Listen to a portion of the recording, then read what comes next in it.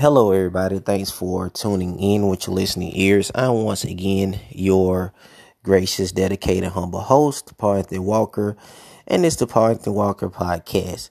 Now, this has been a very, I guess, well, not well. Let me take that back. I'm sorry to my listeners. What I meant to say was that y'all probably heard a couple of my podcasts about the whole Amber Guyger thing.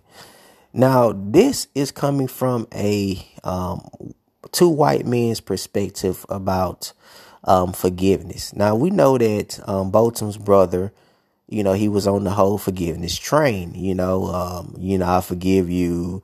I wish you don't go to jail. And, basically he was on the whole Forrest Gump thing. Life is a box of chocolates.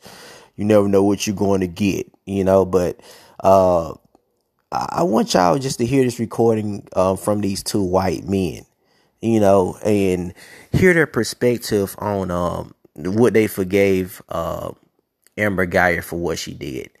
Y'all just listen to their point of view, how they felt about the whole situation, and just think in your mind what you would have forgave this racist white woman. Botham's brother saying, I forgive you. I don't even want you to go to jail.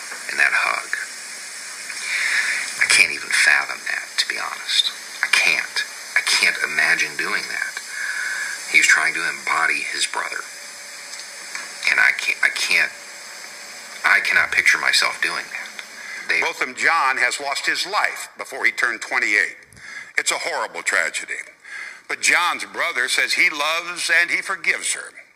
I don't think I could say that if she had killed someone in my family, but I do wish I lived in a world where more of us could.